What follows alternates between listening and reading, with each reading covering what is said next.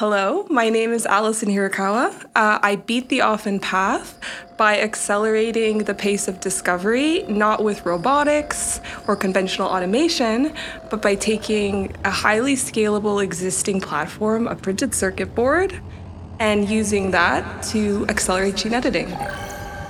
Alison Hirukawa, PhD, is the co-founder and CEO of DropGenie. DropGenie is a groundbreaking startup in the tech biospace, making gene editing cheaper and lowering the amount of donor cells required.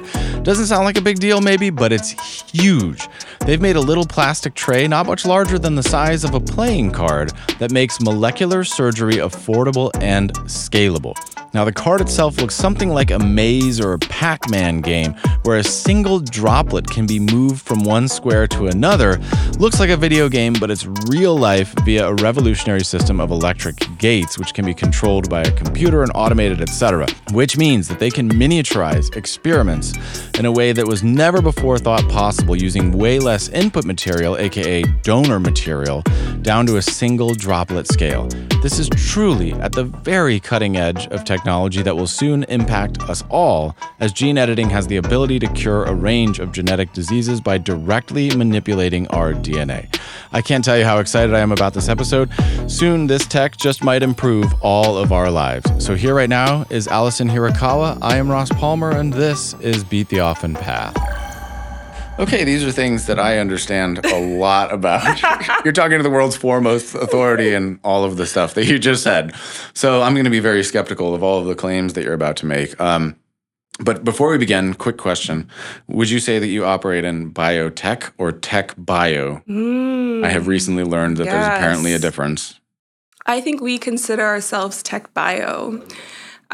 Mostly because when people think of conventional biotech, they are developing an asset. We are not asset builders. We enable drug hunters to discover things. So we're tool builders. So we put the tech before the bio, but I'd say everyone in our team in spirit is half engineer, half biologist, some kind of like mix of those in between. How awesome is that?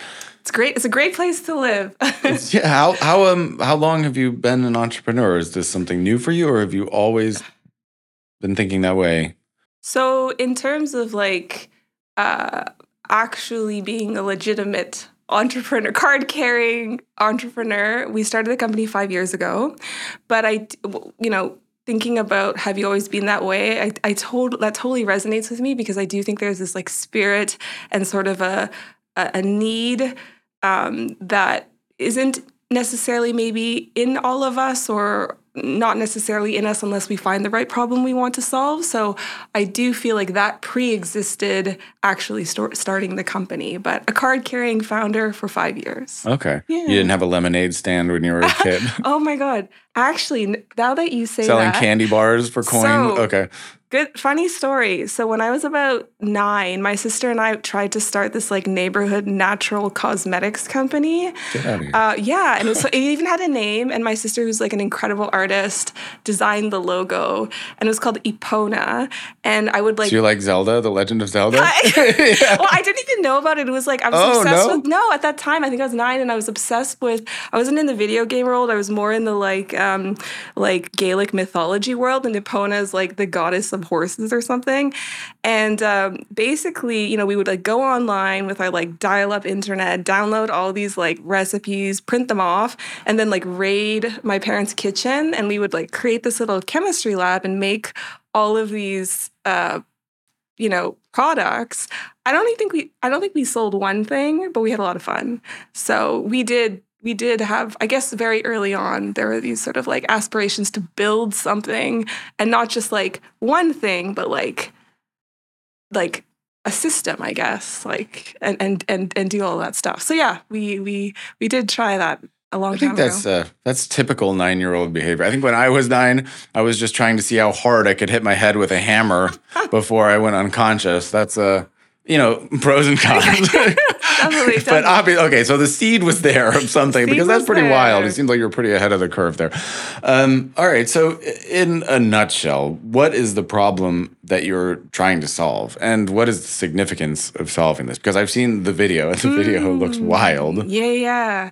So essentially, what we're trying to do is to accelerate the discovery and production of what are called personalized cell therapies for everybody, for you, for me, for everybody out there. So the way to do this is really to bring the cost and scale. So bring costs down, increase the scale of being able to discover and eventually manufacture these types of living therapies. So it's another way to think about it. So I say accelerating the pace of discovery because like there's a lot of, there's hundreds of gene editing biotech companies out there, but 85% of them are preclinical. So there's still a lot of discovery we need to do, things we need to understand. And so we want to facilitate those sort of early research stage and then hopefully bring those home so all of society can benefit.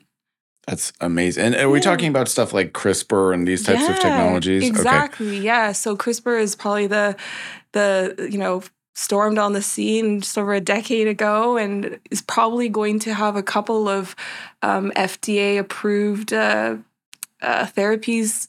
People are hotly anticipating, not FDA approval, but regulatory health approval of some CRISPR-based therapies, maybe even in 2023. So can you imagine in a decade something that was discovered in bacteria has come in and just completely changed how we think about how we could treat diseases that were previously thought to be incurable? Yeah. What do you think the best case scenario is? What types of diseases do you think we might be able to eradicate? I know there are some very specific ones that they're starting with. Yeah. So I think the low-hanging fruit has been diseases where there is, one genetic alteration that you can come in and kind of play with. The truth is, a lot of genetic diseases are much more complex in their genetics, and it's not just about tweaking one thing or two things. And not only that, diseases look very different in different people. So the low-hanging fruit, what people have gone after, and they've shown tremendous efficacy, have been, places where we've been able to play with, one or two things. The reality is indications are a lot more complex than that, and so it's desire for the ability to iterate quickly and prototype is only going to grow. And that's where our product comes in because we can start to help facilitate that in a cost-effective way. How cool is that? So we're talking about, I think it's like sickle cell anemia, like certain things like that. These are the ones that are maybe the first ones to go after. Yep. So some diffuse B-cell lymphomas, that's sort of one of the most famous ones. Chimera, for cancer. There's been some tremendous waves made in immuno-oncology, but yeah, you brought up another huge one, which is sickle cell anemia, and there have been some really positive results from clinical trials that have just been, incredibly promising to actually have a therapy that's actually curative, not just treating the patient. I mean, it's truly what we think of when we think of the best part of the future. It's wild to think about the implications of this stuff. Yeah. So the person who introduced us, who was, as of this now, a couple episodes back, Sridhar, very amazing person. Now, he was telling me that a lot of the industry that you're in revolves around moving tiny amounts of liquid around, which is something that I think almost nobody, I certainly didn't know that before, and almost nobody knows because who does? This is cutting edge stuff. So what is the significance of moving tiny amounts of liquid around in a controlled manner? Yeah, so if you think about, in biology, we call that usually a wet lab. And that kind of also denotes the fact that you're working with a lot of liquids in solutions of various temperatures. So you can draw a lot of parallels between cooking or following a recipe and following various protocols, albeit with, more stringent, biological safety conditions and stuff. So at the heart of it, when you are doing a lot of experiments or you're doing workflows like cell line engineering, you are, in a very crude way, doing a lot of liquid handling or liquid manipulation. Facilitating that on a miniaturized scale, which is what our technology helps as part of what our technology helps you do, is actually quite challenging. Most people have looked to robotics and liquid handlers, things that are working at just sort of like another sort of volume and level to enable a lot of that work. And it's been great. But if you want to start to prototype quickly and there isn't a need to work with such large volumes, you can actually really accelerate the pace of what you're working with and cut down costs through the miniaturization. So it sounds kind of simple, but it's really what we've built is partly a liquid handler and dispenser that works at pretty small volumes, very robustly, but we also couple that with a way to deliver payloads into cells to enable the editing. So if our product is basically this cartridge, and we've started to layer all sorts of operations involving liquid that are really important to enabling a cell line to be engineered. And for the people who are not watching, it is roughly the size, a little bit bigger than a playing card, but if you think of a playing card, you're not far off. Somewhere between a playing card and a greeting card is the size of what you're showing. Yeah. I was trying to think, there's got to be something that size. I don't know, half of a big chocolate bar. I'm not quite sure. But so when we talk about these I would think of a droplet or something like that. Is that a technical term? Is a droplet the smallest possible scale in this case? Or yeah. I think we basically create and send out little droplets on our device with a very, very precise volume. And there's lots of ways you can make a droplet. We actually use something called electrostatic force. We don't have pumps or channels. We apply voltages to our consumable, and that allows us to kind of pinch off droplets and move them around. That's why we're called Drop Genie, because it looks magical when the droplets float around. It looks like a video game, except it's real. It's like a little Pac-Man. Yeah. That's what my sister says. And I learned yesterday that the words are hydrophobic and hydrophilic, and that you're gating between hydrophobic and hydrophilic, and that is pushing the droplet from one area into another. And the result is that it looks like it's Pac-Man moving around a grid. It does look like a little Pac-Man, yes. Which is just absurd. So that begs the question, how the heck did you come up with this? Or what was the journey that led to this breakthrough or this development? Yeah, so, we can't, in science... No, in detail, please. And if you have any patents, can you just write them down on the screen? Yes, application all of number the most 63. secret, the podcast wants to know. So, like anybody in technology or working in engineering and science, you're always standing on the shoulders of giants. So the fundamental technology, the name that it has is called digital microfluidics. And we are not the inventors of that. That distinction goes to some, depending on who you talk to, there's a few folks that had the idea and developed it actually almost 20 years ago, maybe longer. And so I think what's unique, though, is in the past that people were leveraging this kind of technology for pure chemistry applications or diagnostics. So you think about it, like it's really useful to move little drops of liquid if you're doing a diagnostic, because you can take like a complex procedure that you typically have to use lots of machines for, put it on a cartridge. You don't need a lot of, sample in some cases, and then you get your answer in a cost-effective way. What we did that was different is that we thought about using this technology with live cells. So why just stop at enabling chemical reactions? Why not think about how we could use this to work with a living cell? So what might, you mentioned it's like cooking, so it's like one part this, two parts that, right? So what kind of combinations might be occurring? Like a bit of human blood, or like what might be going together, and how would that work? So on our system, basically we want, the goal of this is to help to create an engineered cell line. So what goes on the system is a cell from a donor, a group of cells from a donor. So it can be immune cells, so that would have been extracted from the blood. It can be iPS cells, it can be stem cell populations, but we really specialize in working with stuff that's difficult to edit or you just don't have a lot of. That's because we're we're miniaturizing. So that goes on the device. So that's like ingredient one. The other ingredient is what you want to deliver into the cells to enable the edit. So if you think about it, you can add things into genomes, you could take things away, you can do both. You need to have that, we call it, let's say, a payload that needs to be put in. So that's also another ingredient that has to be included on the chip or added to the chip. And then finally, we have buffers that help this whole process to work. So the cells need to be in like an aqueous environment. So they're inside of a droplet.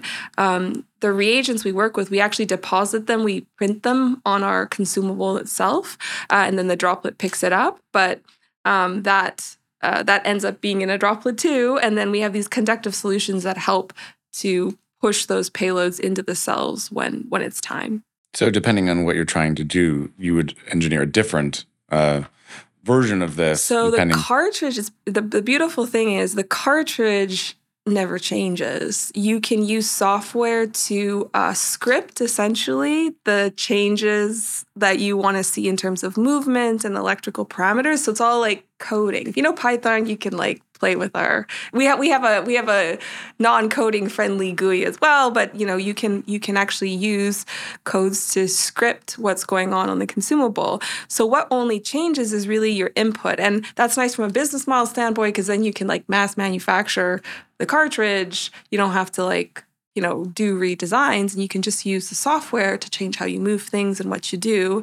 And then also just your ingredients change, just like when you're cooking something in the kitchen. It's just wild. All of that sounds like words that I think I understood. But at the end of the day, it's just absurd to consider. And of course, I can't even begin to understand the implications of it, but clearly it's significant. So how does one get here? Did you go to school studying something along these lines between being 9 and now? Great question. So I am a technical person at heart. I'm a scientist. I have a PhD in biochemistry. But my journey to building this was not as an engineer, but actually as the customer or application or person with the pain point. And I actually think that I would love to see more engineering type products where the person that is experiencing the pain points has more of a hand in the design and conceptualization of the final product, because you don't get as carried away with the technology. You just want to solve your problem, and then you search for the most effective way to do it. So in a nutshell, my background is a PhD in biochemistry. My drive is just really my curiosity. So I'm really interested in genomics and genetics, understanding what makes people different, what makes, what drives different types of, indications. And I just, really felt like there was a lack of automation tools and, platforms that would help drug hunters and scientists and people that want to do the discovery. Like, we're missing those kinds of high throughput generalizable automation in our arsenal to actually let us unlock all these questions. So I really came from the angle of like, I really want to do this stuff. It's not feasible today. Who could I work with? What could we do to build that thing to make those dreams come true? So that's kind of where it came from. So this is a spin out of a university, and my co-founders were working on the fundamental technology, but I spent years, before transitioning more into like a customer-facing role, where an application role, actually building the tech itself. So I got a crash course in printed circuit boards and doing a lot of this stuff. So yeah, it's kind of how What a cool story. It's an amazing story. Yeah. So 5 years ago, you got your official founder card. Whatever that means. They sent it in the mail. Yeah. Yeah. Now it's official. So were you always considering that you would build a company around this, or is it because you could have gone, let's say, the academic road as well? So actually, the founding story is that after I finished my PhD, I was not working on engineering stuff at all. Again, I was working in the epigenomics space. I was really interested in like what's the contribution of how DNA is configured in like a like physical way, like in a 3D conformation, how that affects our genome. So nothing to do with the actual like tool building, but more just still trying to understand like the world around us and diseases. What ended up happening was I was, interviewing for jobs, but nothing really felt right. Like I looked at management consulting and pharma, and I just didn't, it just wasn't.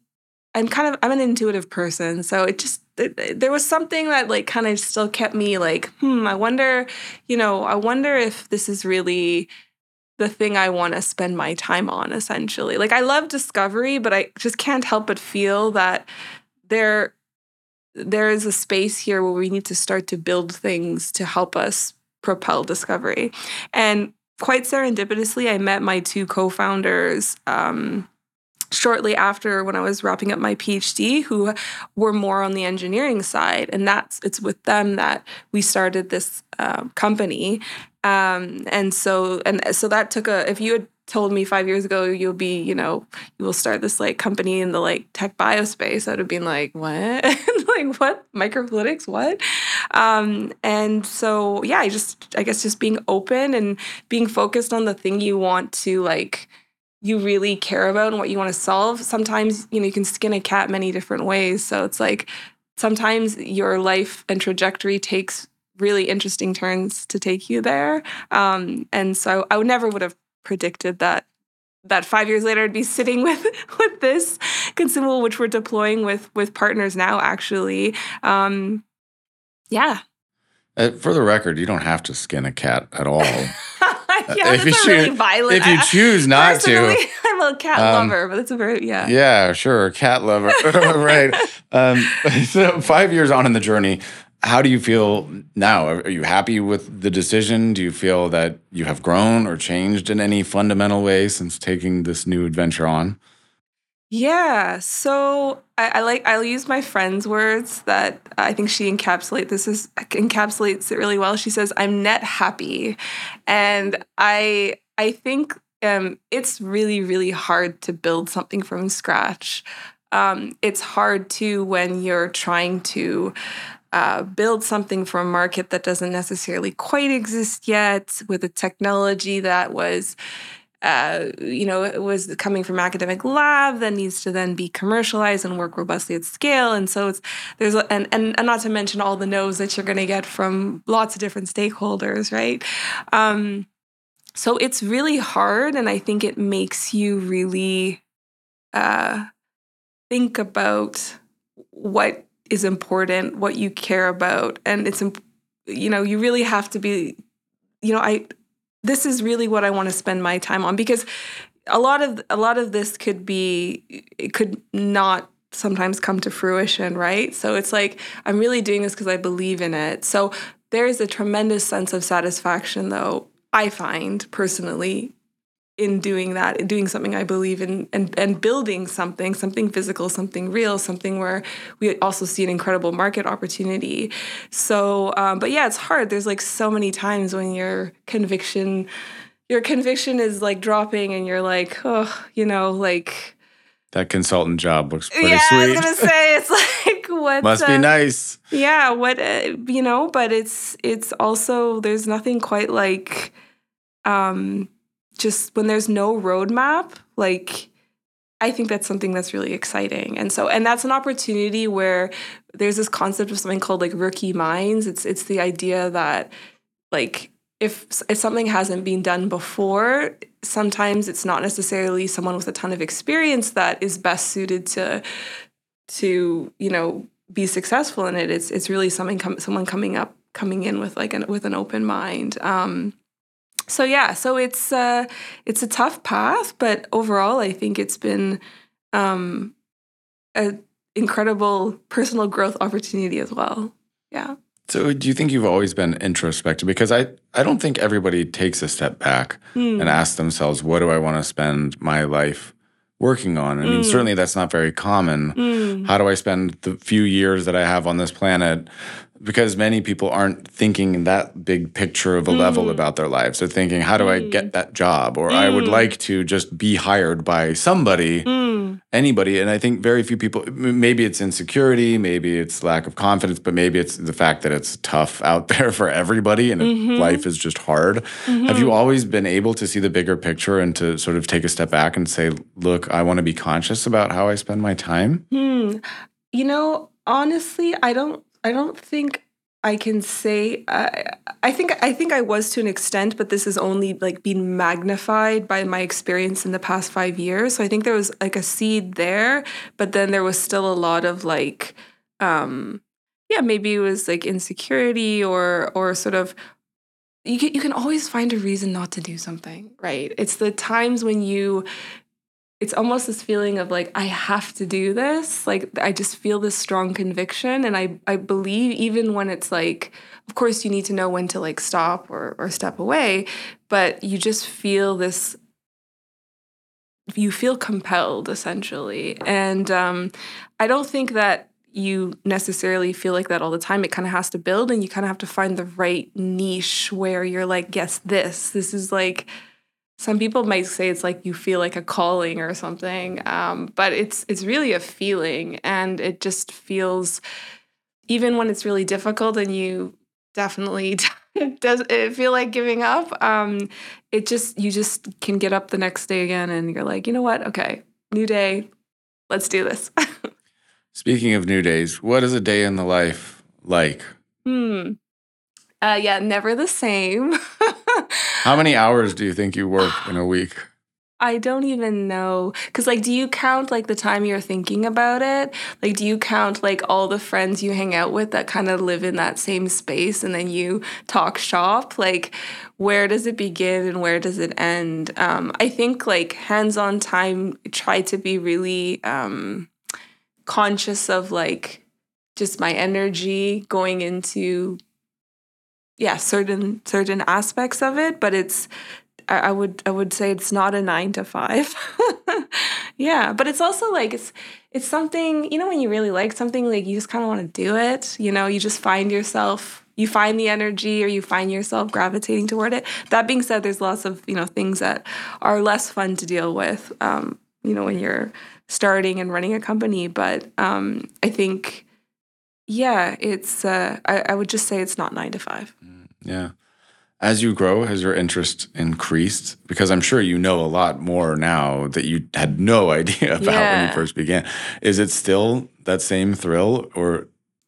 I think because the game changes so much as the company grows or scales or pivots, that it is never, you're never playing the same game. And it doesn't get easier, it doesn't get harder, it just gets different. And so it's like once you've kind of reached this level and then you're like in the know, you're like, oh, level up. You're like, I don't know anything anymore, Ken.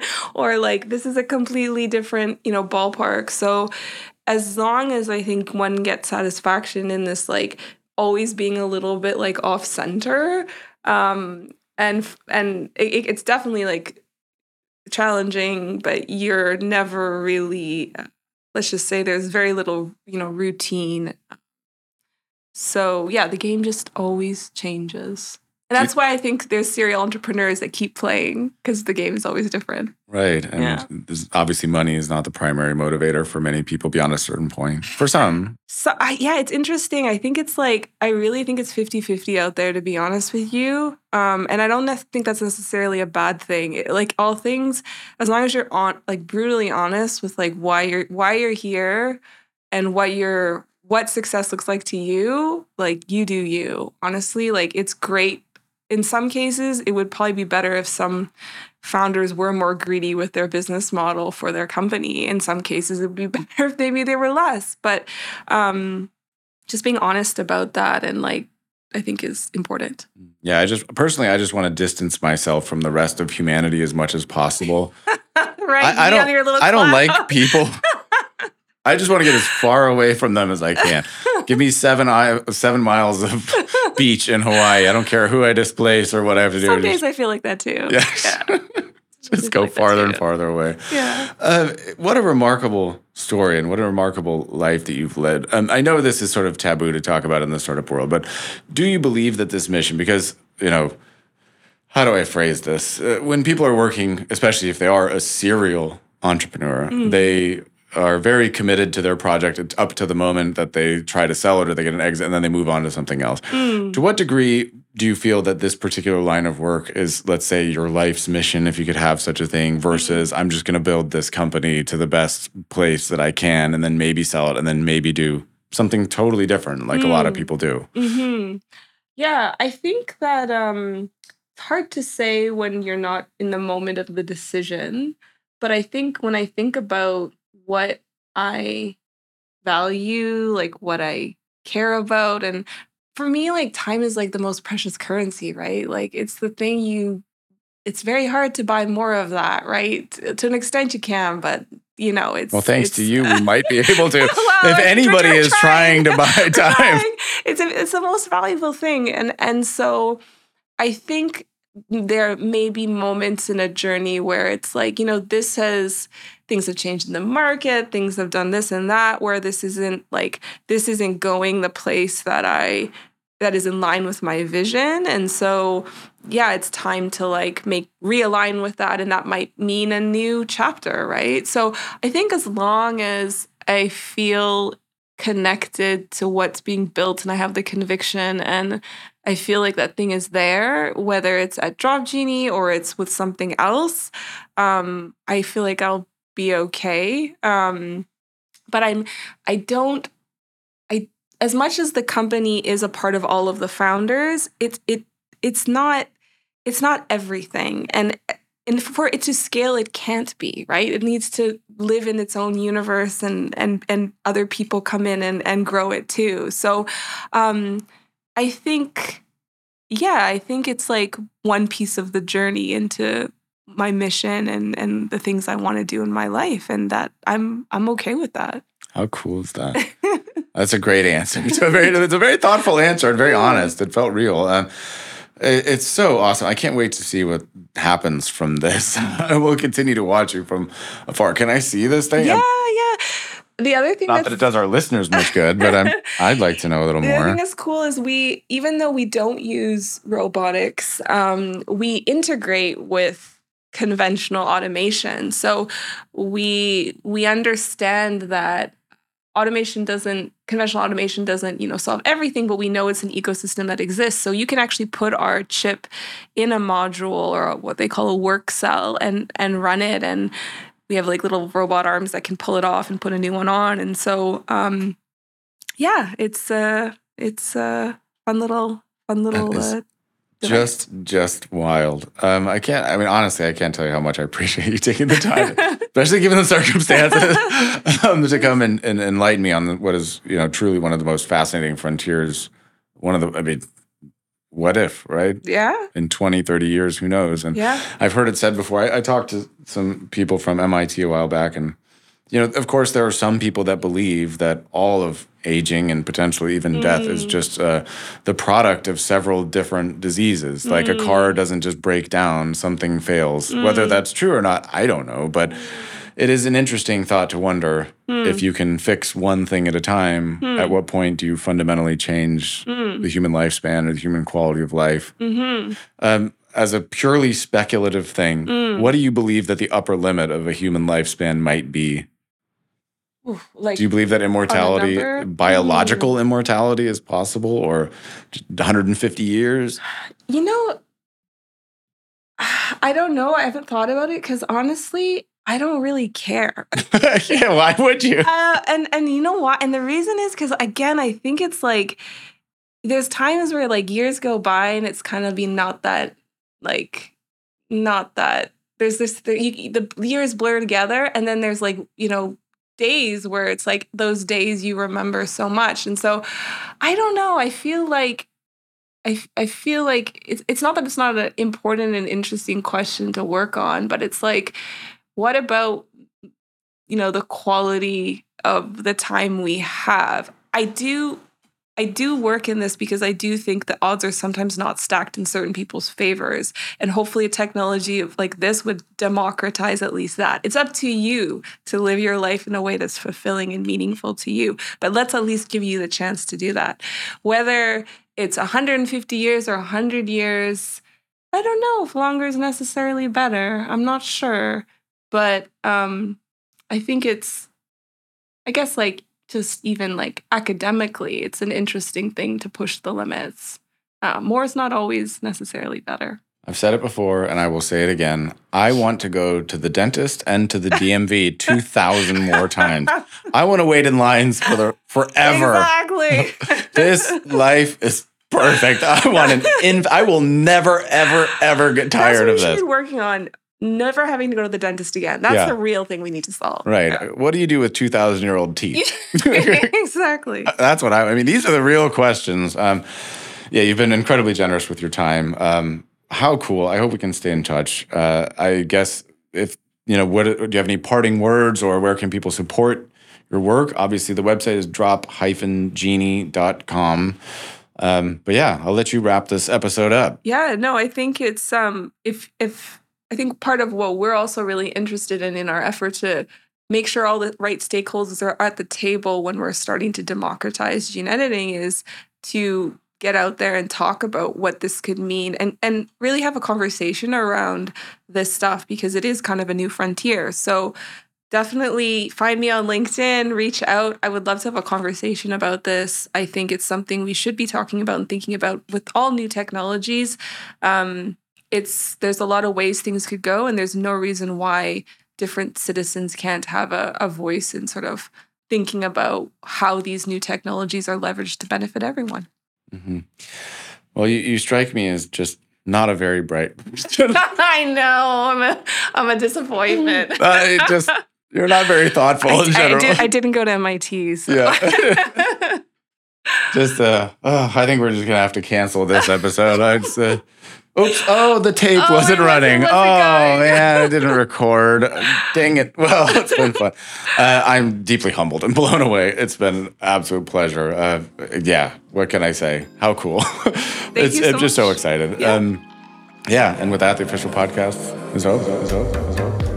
Thanks again for listening to another episode of the Beat the Often Path podcast. If you've enjoyed this episode or any of the episodes we've shared, it would mean a great deal to me if you subscribe to the podcast on your platform of choice or on YouTube. And of course, if you shared either the show itself or this particular episode with somebody who might want to hear it to help us grow the audience for the show, I would greatly, greatly appreciate it. So if you've been a passive listener all this time, I get it. I understand. There's no big deal with that. But it would really, really mean a lot to me if you'd leave a positive review and help me grow this show. So thanks again for listening, and I'll see you next time.